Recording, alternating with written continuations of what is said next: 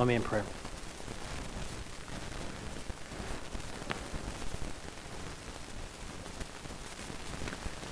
Father, we ask now that as we come to hear your word, you would help us be humble before you.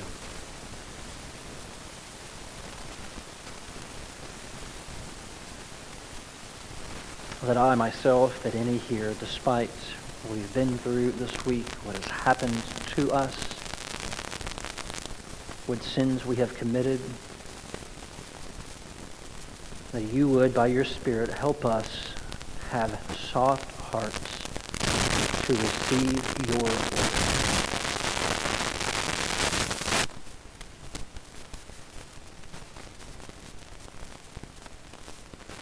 Help us, by your Spirit, have ears to hear, eyes to see what is true about the world, about you, and about ourselves,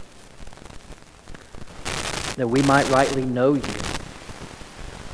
trust Christ, and be forgiven of sin.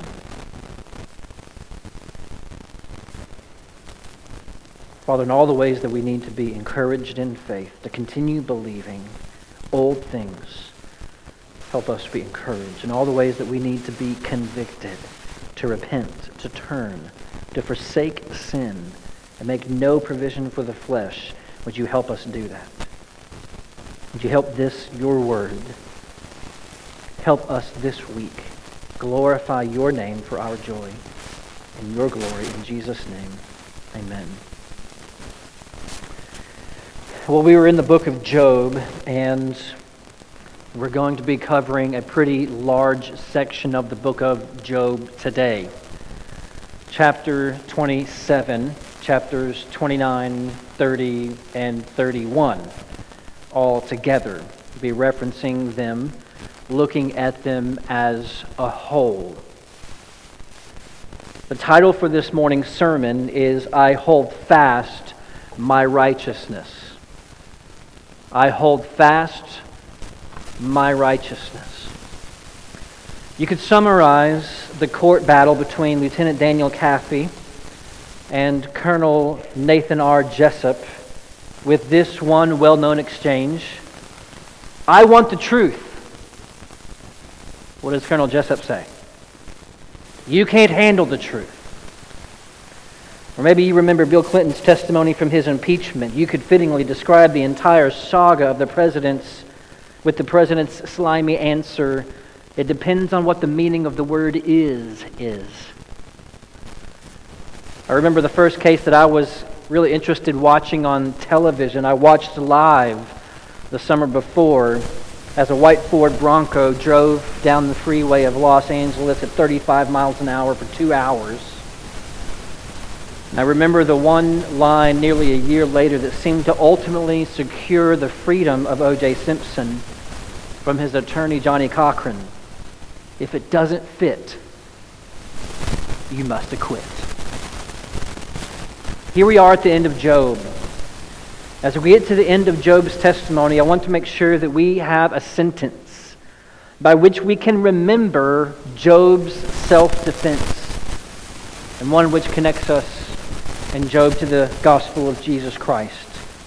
Chapters 4 through 31, Job has been in and is finally here in a debate. He's had to defend himself like an attorney. He's cried out for God to interject. God has been silent. He is in an argument, waiting on the jury, God in this case, to answer. Here is the charge against Job. Job, you're a liar. Job has suffered greatly under the hand of God, and yet Job continues to hold fast to his righteousness, suggesting that he did not do anything to deserve this suffering in his life. We see at the beginning of Job that Job loses everything but his wife and his own life. He loses his wealth. He loses his children. He loses his home. He loses his own wealth, his own health. But that was not the main event of the book of Job. That was just the setting. The main event of the book of Job, the action as it were, is the argument between Job and his friends In chapters 4 through 25, they suggest over and over in different ways the simple worldly thinking that good things happen to good people and bad things happen to bad people. Therefore, they argue that if God is allowing these things to happen in Job's life, then Job very obviously must have sinned very greatly before God. And by the end of their conversation, they end up calling each other stupid and they get sarcastic with each other. But no one budges in the debate in chapters 4 through 31.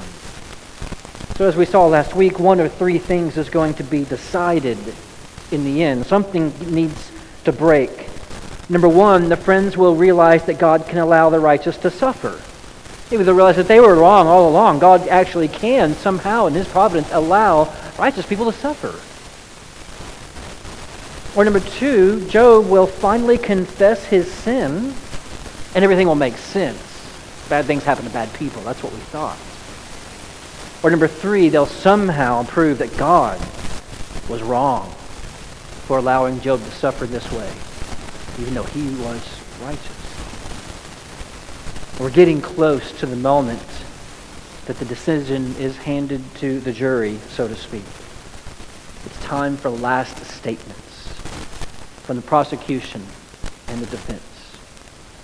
Job, acting as his own defense attorney, has the last word. What is Job's last defense? To summarize, Job 27, 1 through 6. As God lives, I hold fast my righteousness. As God lives, I hold fast my righteousness. That's the headline on the evening news. Job gives final defense. Job swears his righteousness by God. And everyone reading the news, everyone reading the Twitter feed has an opinion. Did you see it? Job sealed his fate. He pleads innocence.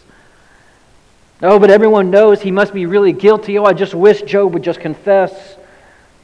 Oh, do you have any evidence otherwise? Maybe he actually didn't do anything. And friends, let me just give perspective. All of this, Job is setting us up to think about the day on which we stand before God to be judged. So Job is really helping us think about. The Bible tells us that God is the judge of all. It's appointed, Hebrews says, for man to die once and then comes judgment. He is judge, Hebrews says, of the living and of the dead in 2 Timothy. In life and in death, what will be your plea before the Creator? What's the one line that you want to say to God and to your fellow men about the case for your righteousness and your life? Could any of us borrow Job's line? As God lives, I hold fast my righteousness. Friends, if not, you have to admit God is just for whatever judgment He pronounces on us. Just know that before we give an answer, the Bible says the wages of sin is death. If we get what we really deserve from God, God's not just going to give us some traffic. God's not just going to have our taxes get audited. God's not just going to give us cancer. If God were to give us what we deserve because of our sin against Him, He would give us death. And the penal code for crimes in the state of Texas and the federal government, there are levels of punishment for crime. If you speed, you get a ticket. If you get too many tickets, your driver's license may get taken away. No one needs to know how close I got to that and why I know in high school. If you drive drunk, you go to jail. If you commit murder, you could find yourself on death row. What's the wages of sin against God? What is the wage? What is the fitting punishment for sin against a holy God? It can only be death. Sin is treason against God. In the beginning in the garden, we learn that sin is not just kind of messing up, not just trying your best, but falling short. Sin begins by believing and giving allegiance to Satan rather than God. Sin, going against God's nature and His commandments. Death being the only fitting retribution. The Bible often uses the images of clay when it comes to our rights. What is our right before God? God made the clay live, and the clay turned on its maker. So back to the ground it goes. What would be more fitting? Anything less suggests that our sin is not that bad or that God is not that righteous. Just test it and see, friends. You think God seems unjust because His punishment is too strict in giving sinners the punishment of death from the beginning? Well, wait until you see God let Hitler off. What do you think if God were to let Osama bin Laden just go without a thought? Or Stalin? Or Vladimir Putin? We might begin to say God is unjust in His mercy. Test it and see. Death for sin is just.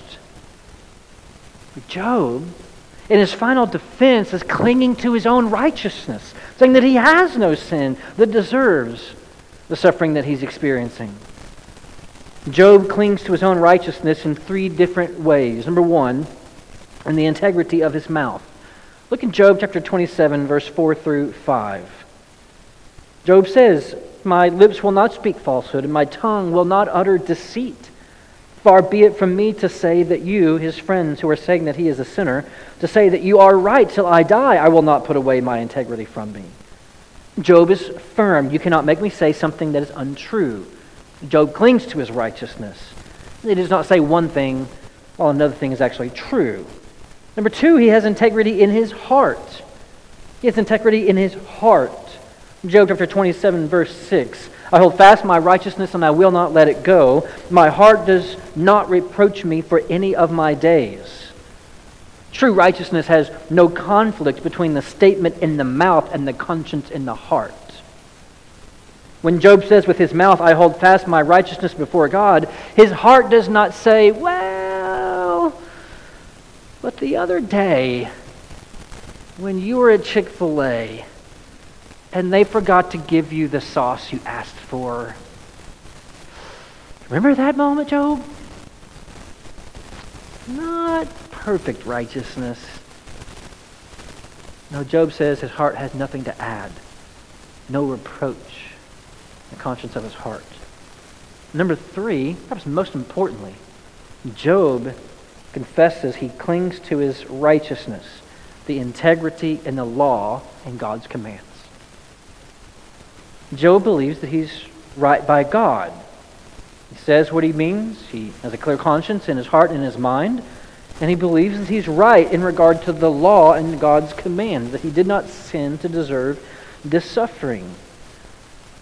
Look what he says in Job chapter 31, verse 1. And just see that Job spends time chronicling, if that's a word, if I can make that a word.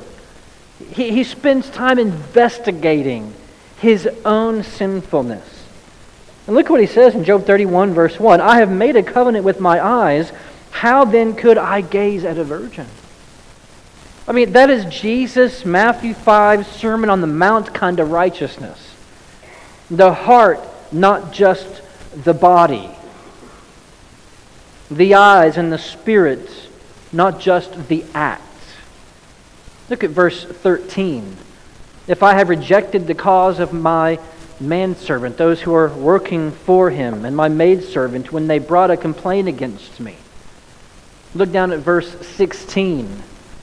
"If I have withheld anything that the poor desired, or have caused the eyes of the widow to fail." Look down at verse 21. "If I have raised my hand against the fatherless, I thought someone would help me in the gate."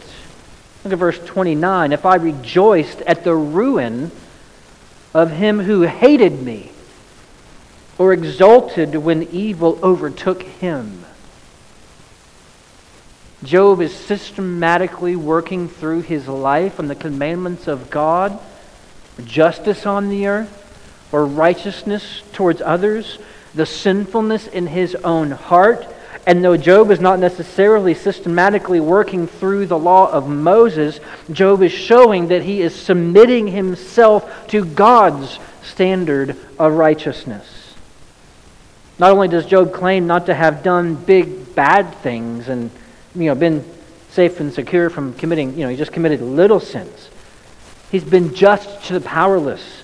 He's taken on the plot of the helpless. He is just in every way in his eyes before God. And because Job is so convinced about his righteousness, he, to some degree, like his friends, is a bit confused about why God would let him suffer. See how in the very end of Job's defense, Job expresses he's a little confused about what's going on. A little might be an exaggeration. But this confusion only makes sense if he continues to hold fast to his righteousness. That's why he's confused. He is convinced about his righteousness, therefore he is confused about why God would let him suffer. He actually has some of the theology of his friends. Look in Job chapter 31, verse 1 through 4. I made a covenant with my eyes. How then could I gaze at a virgin? What would my portion be from God above and my heritage from the Almighty on high? Look what he says in verse 3 and 4. It's going to sound a little bit like his friends. Is not calamity for the unrighteous and disaster for the workers of iniquity? Does not he see my ways and number all my steps? God knows that I'm righteous. And yet here I am experiencing the calamity and the disaster of the unrighteous and the workers of iniquity. He holds fast to his righteousness, who's confused. God, I don't get it. Why? I haven't sinned to deserve this, so why? And Job systematically works through his life to see if there is sin. And he is very much in the same vein of David, who thought he was right, but dared to ask God to show him if he was wrong. Search me, O God. Know my heart. Try me. Know my thoughts. And see if there be any grievous way in me. Lead me in the way everlasting. Friends, of all the questions to ask about life, and eternity, and just what matters in our relationship before God, with Him as holy judge, primary question would be, what will we say? What could be said about us in a final defense? In the summation of our argument in the court, of our justice and our righteousness and what we deserve before God. I want to take some time this morning to wrestle with something. It's the temptation and the wrestle with self-righteousness. Self-righteousness.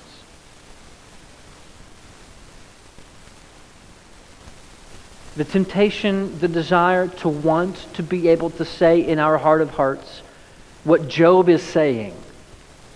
I'm right. I'm righteous. There's no sin in me. But friends, if we do not think about our sin like Job, systematically, honestly, vulnerably, humbly, we will find ourselves in self-righteousness. And the gospel will not only be boring to us, it won't save us. I want to take this moment in the book of Job and meditate on this and encourage you to sink these things deep down in your heart. that at the climax, the height of Job's defense, he says, as God lives, I hold fast to my righteousness, and my heart does not reproach me. Those are big words for a man to say before a holy God. And I'm concerned, the Bible reveals that so often we deceive ourselves to think that we can say that. Now, we might not say that theologically. I mean, most of those who have grown up in the church or have read the Bible to some degree, if we were to take a test on paper, would be able to pass that test. Our hearts are deceptive. I want to give us 10 observations, 10 meditations about self-righteousness. Before we are willing to say something like Job, I hold fast my righteousness as God lives. Work through these 10 observations and meditations. Number 1, righteousness is not defined by comfort or suffering. By Job's example, we learn that suffering isn't always the consequence in God's sovereignty of unrighteousness. But we also ought to know then that comfort does not always mean God's favor for our righteousness. Feeling good, having no troubles, feeling like God isn't bothering you with any trials or discipline does not mean that God is pleased with you. We think like this. When someone asks us how we are doing, we tend to answer with our feelings and our circumstances. But the wicked often find pleasure in the world, and the righteous often find pain. Neither are the ultimate litmus test for righteousness. Just think about what the prophet says, Amos, to the people of Israel. Woe to those who lie on beds of ivory and stretch themselves out on their couches and eat lambs from the flock and calves from the midst of the stall. That could be interpreted like barbecue and ribeye in today's language, just so you know where we're going, in case you didn't think lamb was special.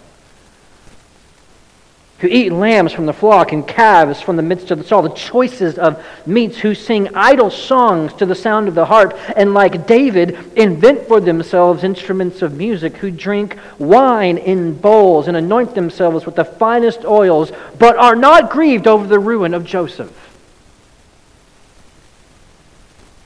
Israel had fallen apart, and they should be grieving, but they're partying.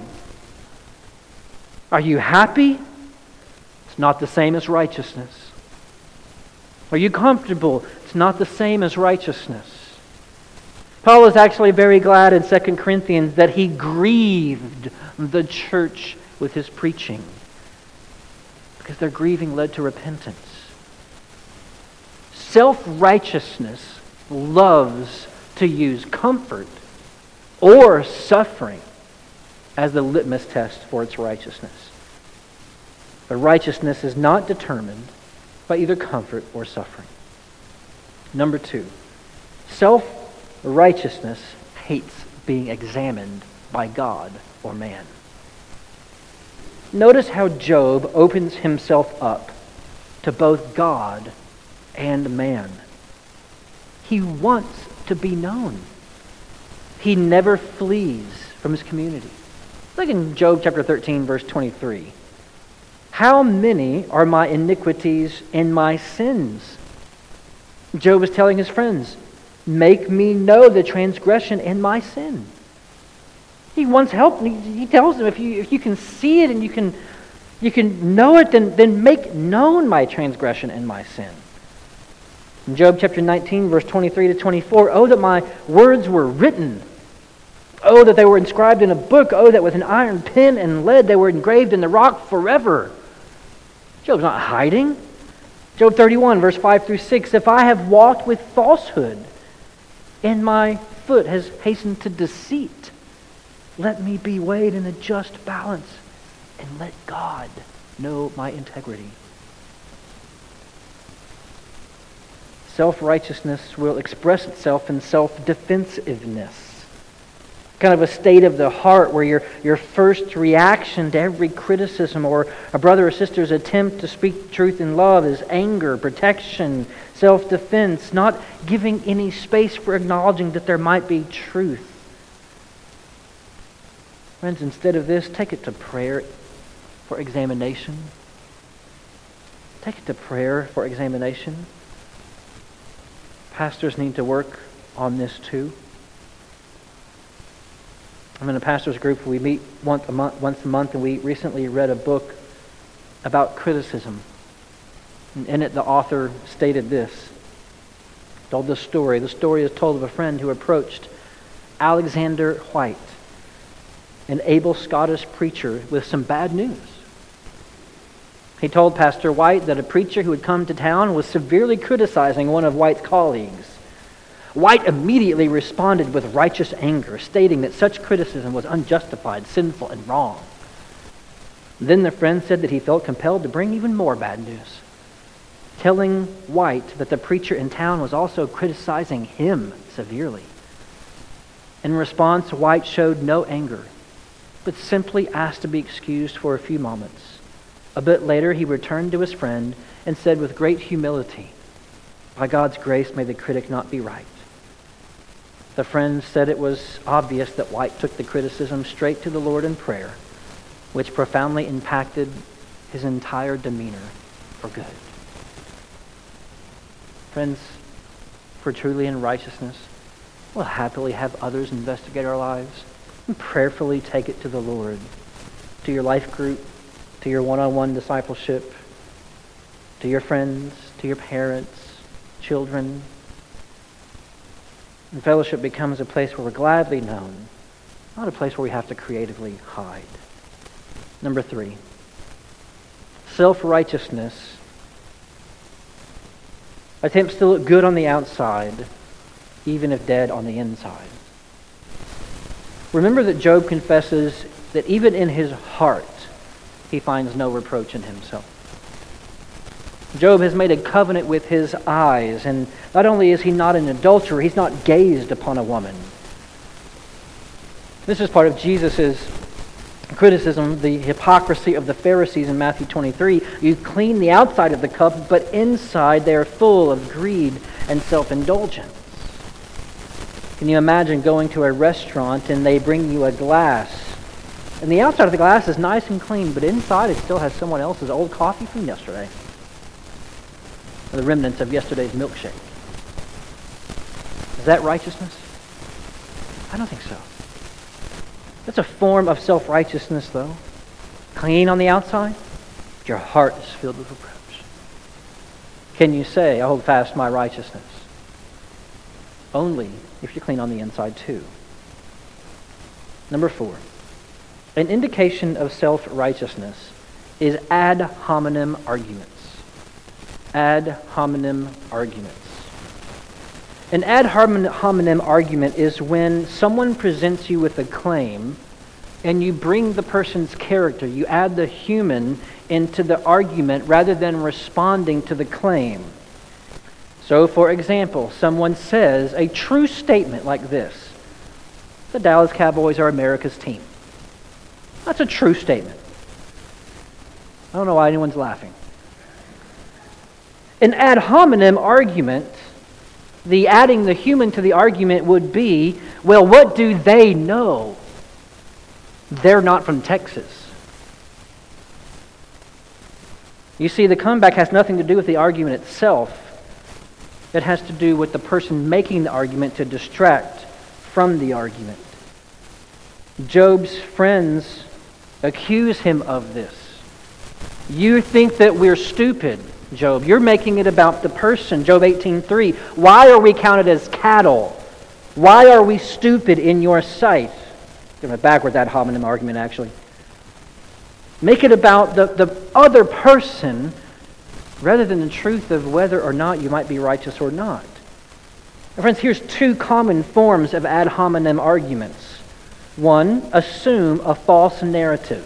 You fill in the gaps with a person's life. That person has probably never suffered, so they don't know. That person doesn't have an education. Right? They grew up like me in East Texas. What do they know? That person probably grew up like this, so therefore what they say, they try to find some narrative that discredits their criticism. We do this all the time. Or sometimes we blame the delivery. When someone gives us criticism or tries to speak the truth in love, we don't listen to them because they're too harsh or they're too soft or the delivery just wasn't just right. It didn't make us feel good. We were camping recently, and I had the kids driving around in the truck around the park, which I've just confessed to a crime. The camp host, not the ranger, not the state park police, not the FBI. The volunteer host stopped me in his golf cart. This is what he said. Put his hands up, stopped me, got my attention. Hey, pal. The ranger will ticket you for having those kids back there. Now, instead of being concerned about the law, and am I breaking the law, which is designed for the safety of my children, you want to know what word stuck with me all day? Hey, pal. Pal. Pal. Oh, just ate at me. But you know what? He was 100% right. I was breaking the law. I was wrong. So for the rest of the day, when Colette said something, I would just refer to her as pal. Hey, pal. I was getting my frustration out. But he was right. Self-righteousness loves to find someone else's delivery as a distraction from our unrighteousness. Number 5, define righteousness by comparing yourself to someone else. Self-righteousness loves to define righteousness by comparing yourself to someone else.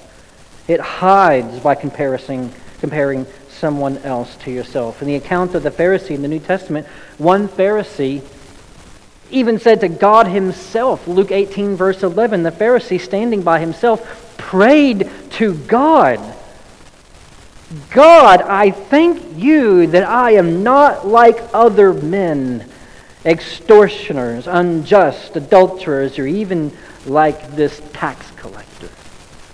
The tax collector who would beat his chest and cry out for mercy and who went away justified. Self-righteousness loves to talk about Hitler in illustrations.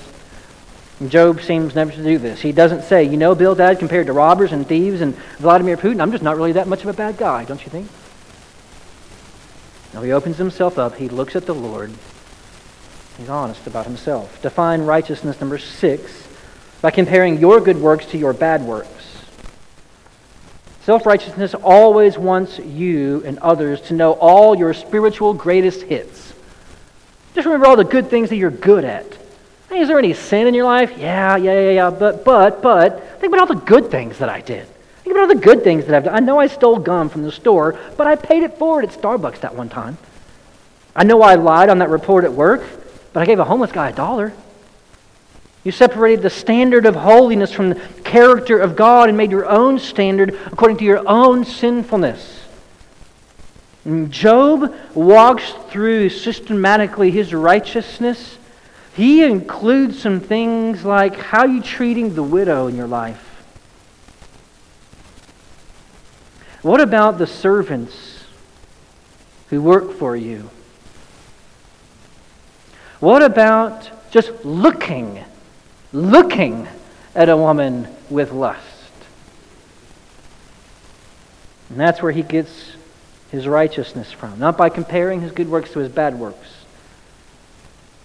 Number 7, self-righteousness likes to deflect by becoming the victim in the scenario. You might think that this is a modern invention, that this is the fruit of relativistic, self-determinative, overly therapeutic culture in a generation that's almost 100 years removed from the era of the world wars. Almost 100 years from World War II, about 20 years out. But the victim mentality has been there from the beginning. From the first moment that Adam and Eve fell into sin, God came to hold court in the garden, and Adam's first two words are what? The woman. And when God addresses the woman, her first two words are the serpent. This is every child in the world. Everyone. This is every childish adult as well. Imagine having that on your tombstone. Imagine having that be your last word before God in regards to your righteousness. But they. Would that be the last word that defines your life and your righteousness?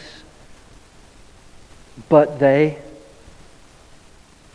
Self-righteousness loves to define righteousness behind victimhood. Number 8, self-righteousness will purposefully maintain sin. Self-righteousness will hide, support, protect, and provide for continued secret in the dark sin. And call it righteousness. This is kind of the other side of the coin of self-righteousness and the hypocrisy of the inside and the outside. That's not righteousness like God is righteous. God is holy, holy, holy.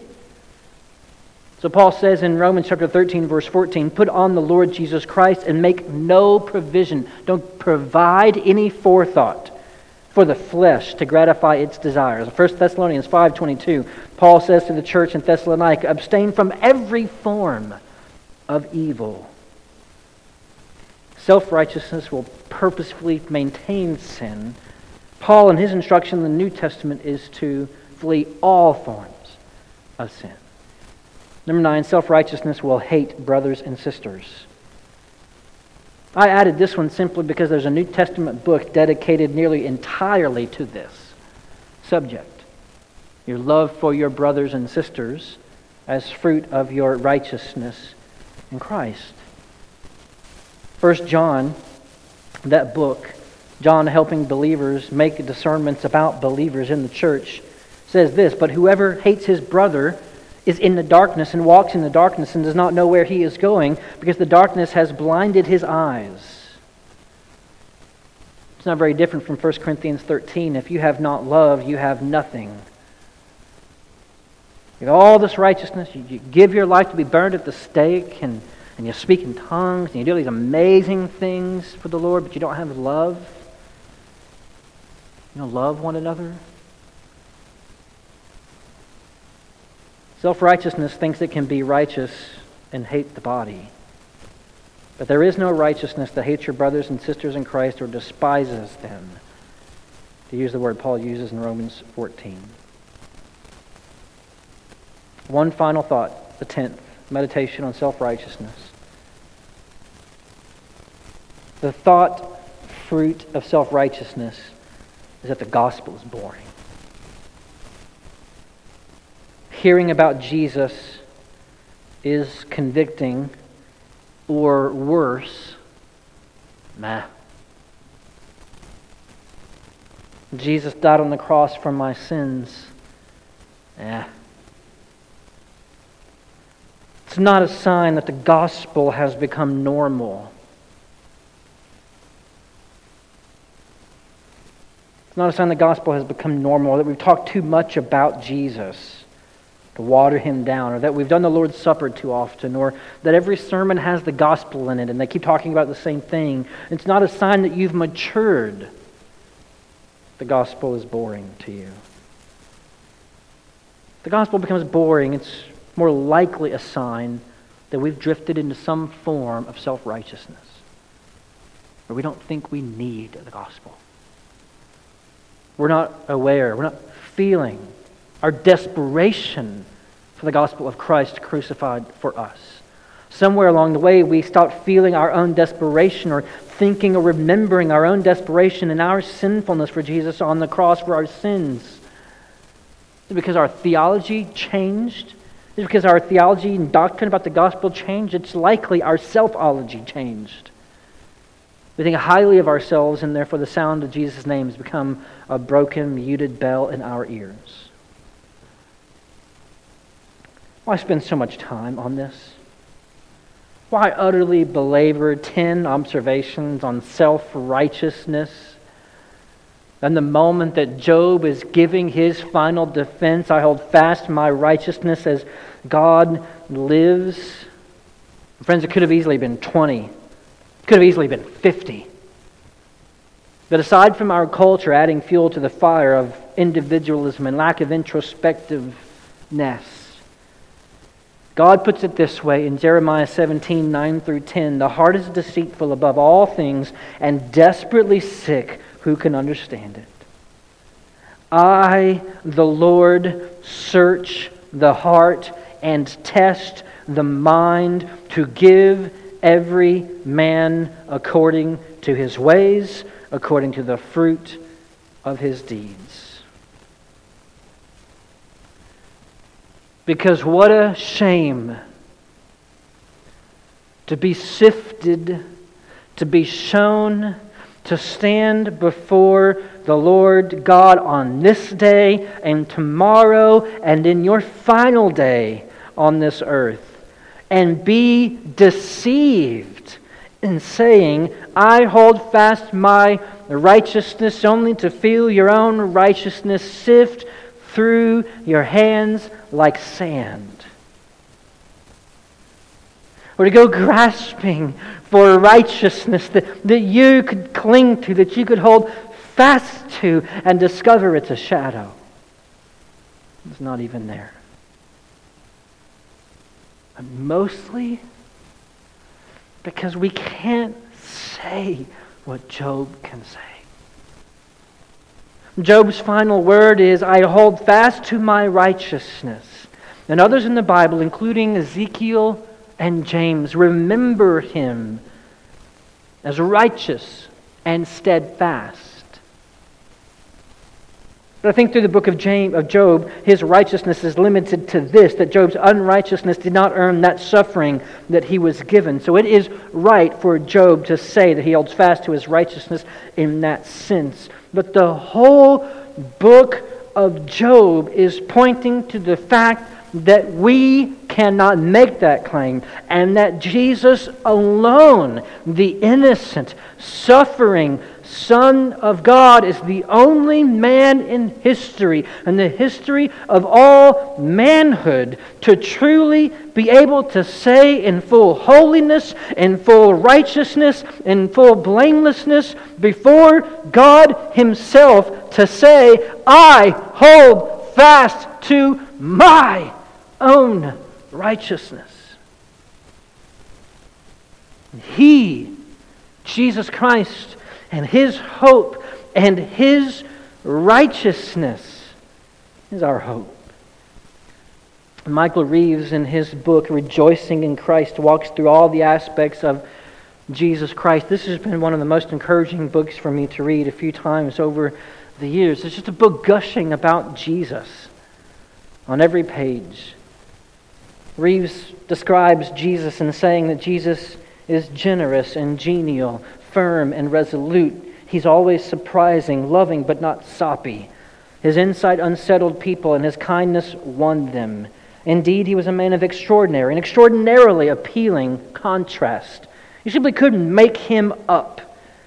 For if you'd make him only one or the other, he was red-blooded and human, but not rough, pure but never dull, serious with sunbeams of wit, sharper than cut glass. He outraged all comers, but never for the sake of the win.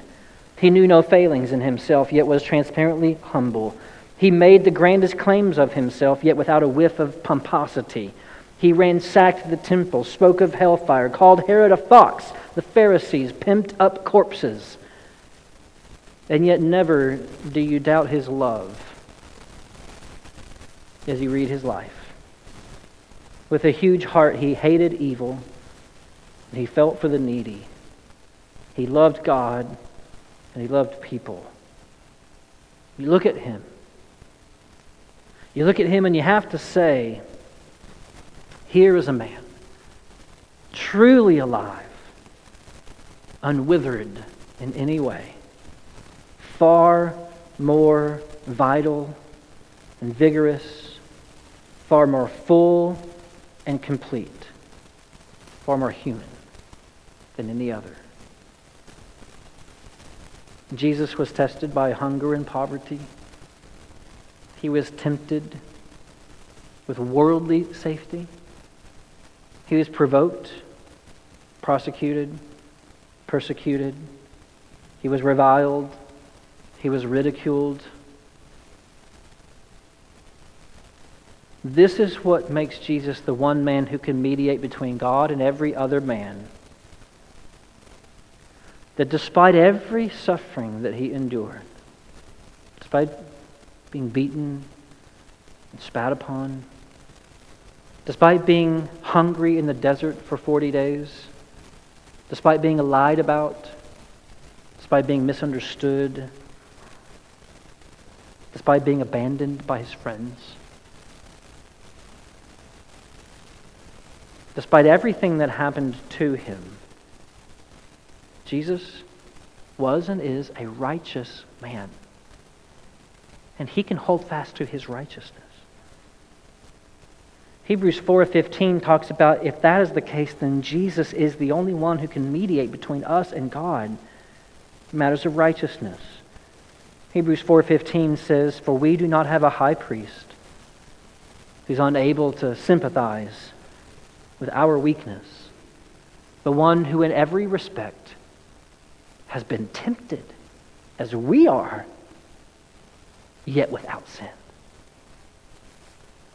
Yet without sin. Can you imagine those words? Can you get the gravity of those three? Let me do the math right. 3 words. Yet without sin. I don't think we can comprehend. Not just that he looked good. Not just that he fooled everyone. Not that he did some religious things, made everyone think that he was righteous. He never looked upon a woman the wrong way. He never thought the wrong thought. I can't wake up and get to the bathroom without thinking the wrong thought most days. Jesus never fell into any of the traps of self-righteousness. Not one. All of his righteousness was determined by God and his holiness and his faithfulness. While he was being crucified, the man was forgiving.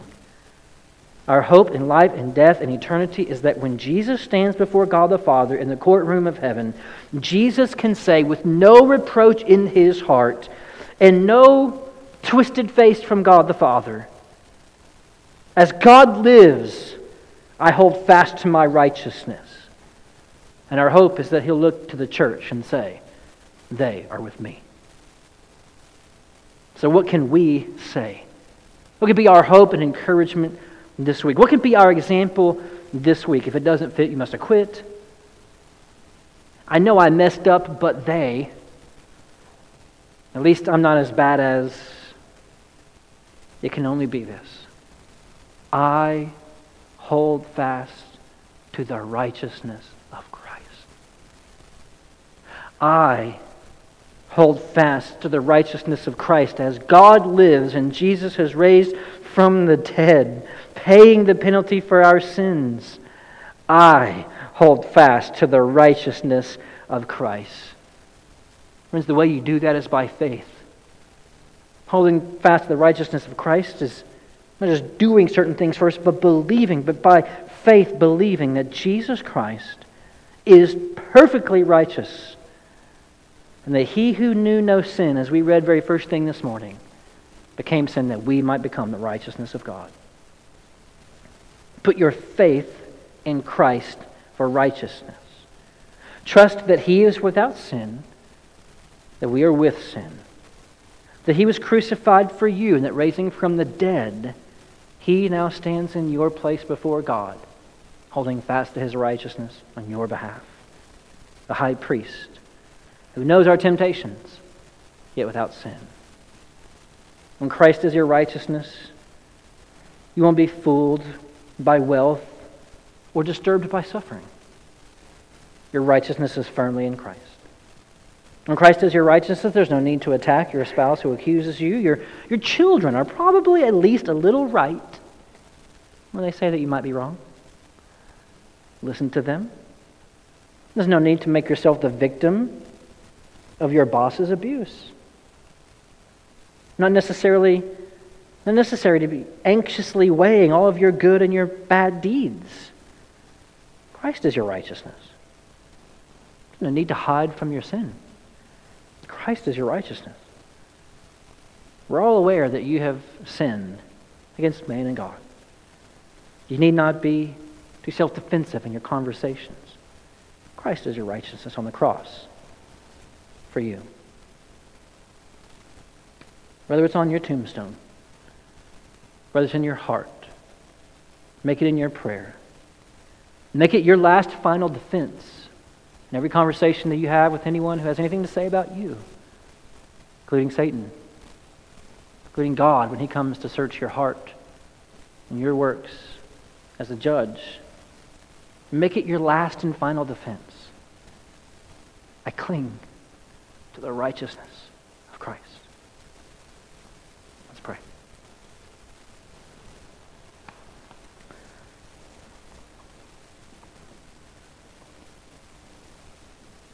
Father, thank you so much for this day and for your word.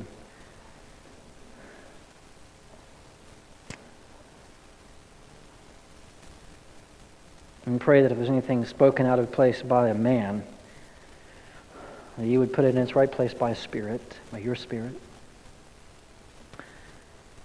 And pray that what we have heard will come home and sit in our hearts and our minds for weeks and years to come.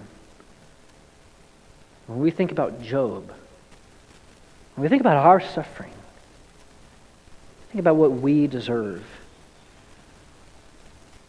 We'll remember our own unrighteousness, and we'll remember Christ's righteousness.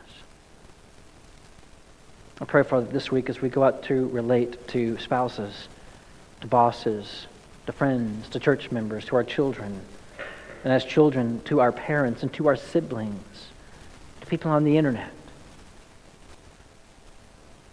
But when it comes to our righteousness, whether we're right or wrong, we'll cling first to the righteousness of Christ. We'll be open, we'll be vulnerable, we'll be gentle, eager to be corrected, eager to show by our lives and by our humility that Jesus is our righteousness. And take just a moment, if you would, and pray. Reflect on today's singing, the word, and prepare your hearts to go and be ministers of the word in your lives this week.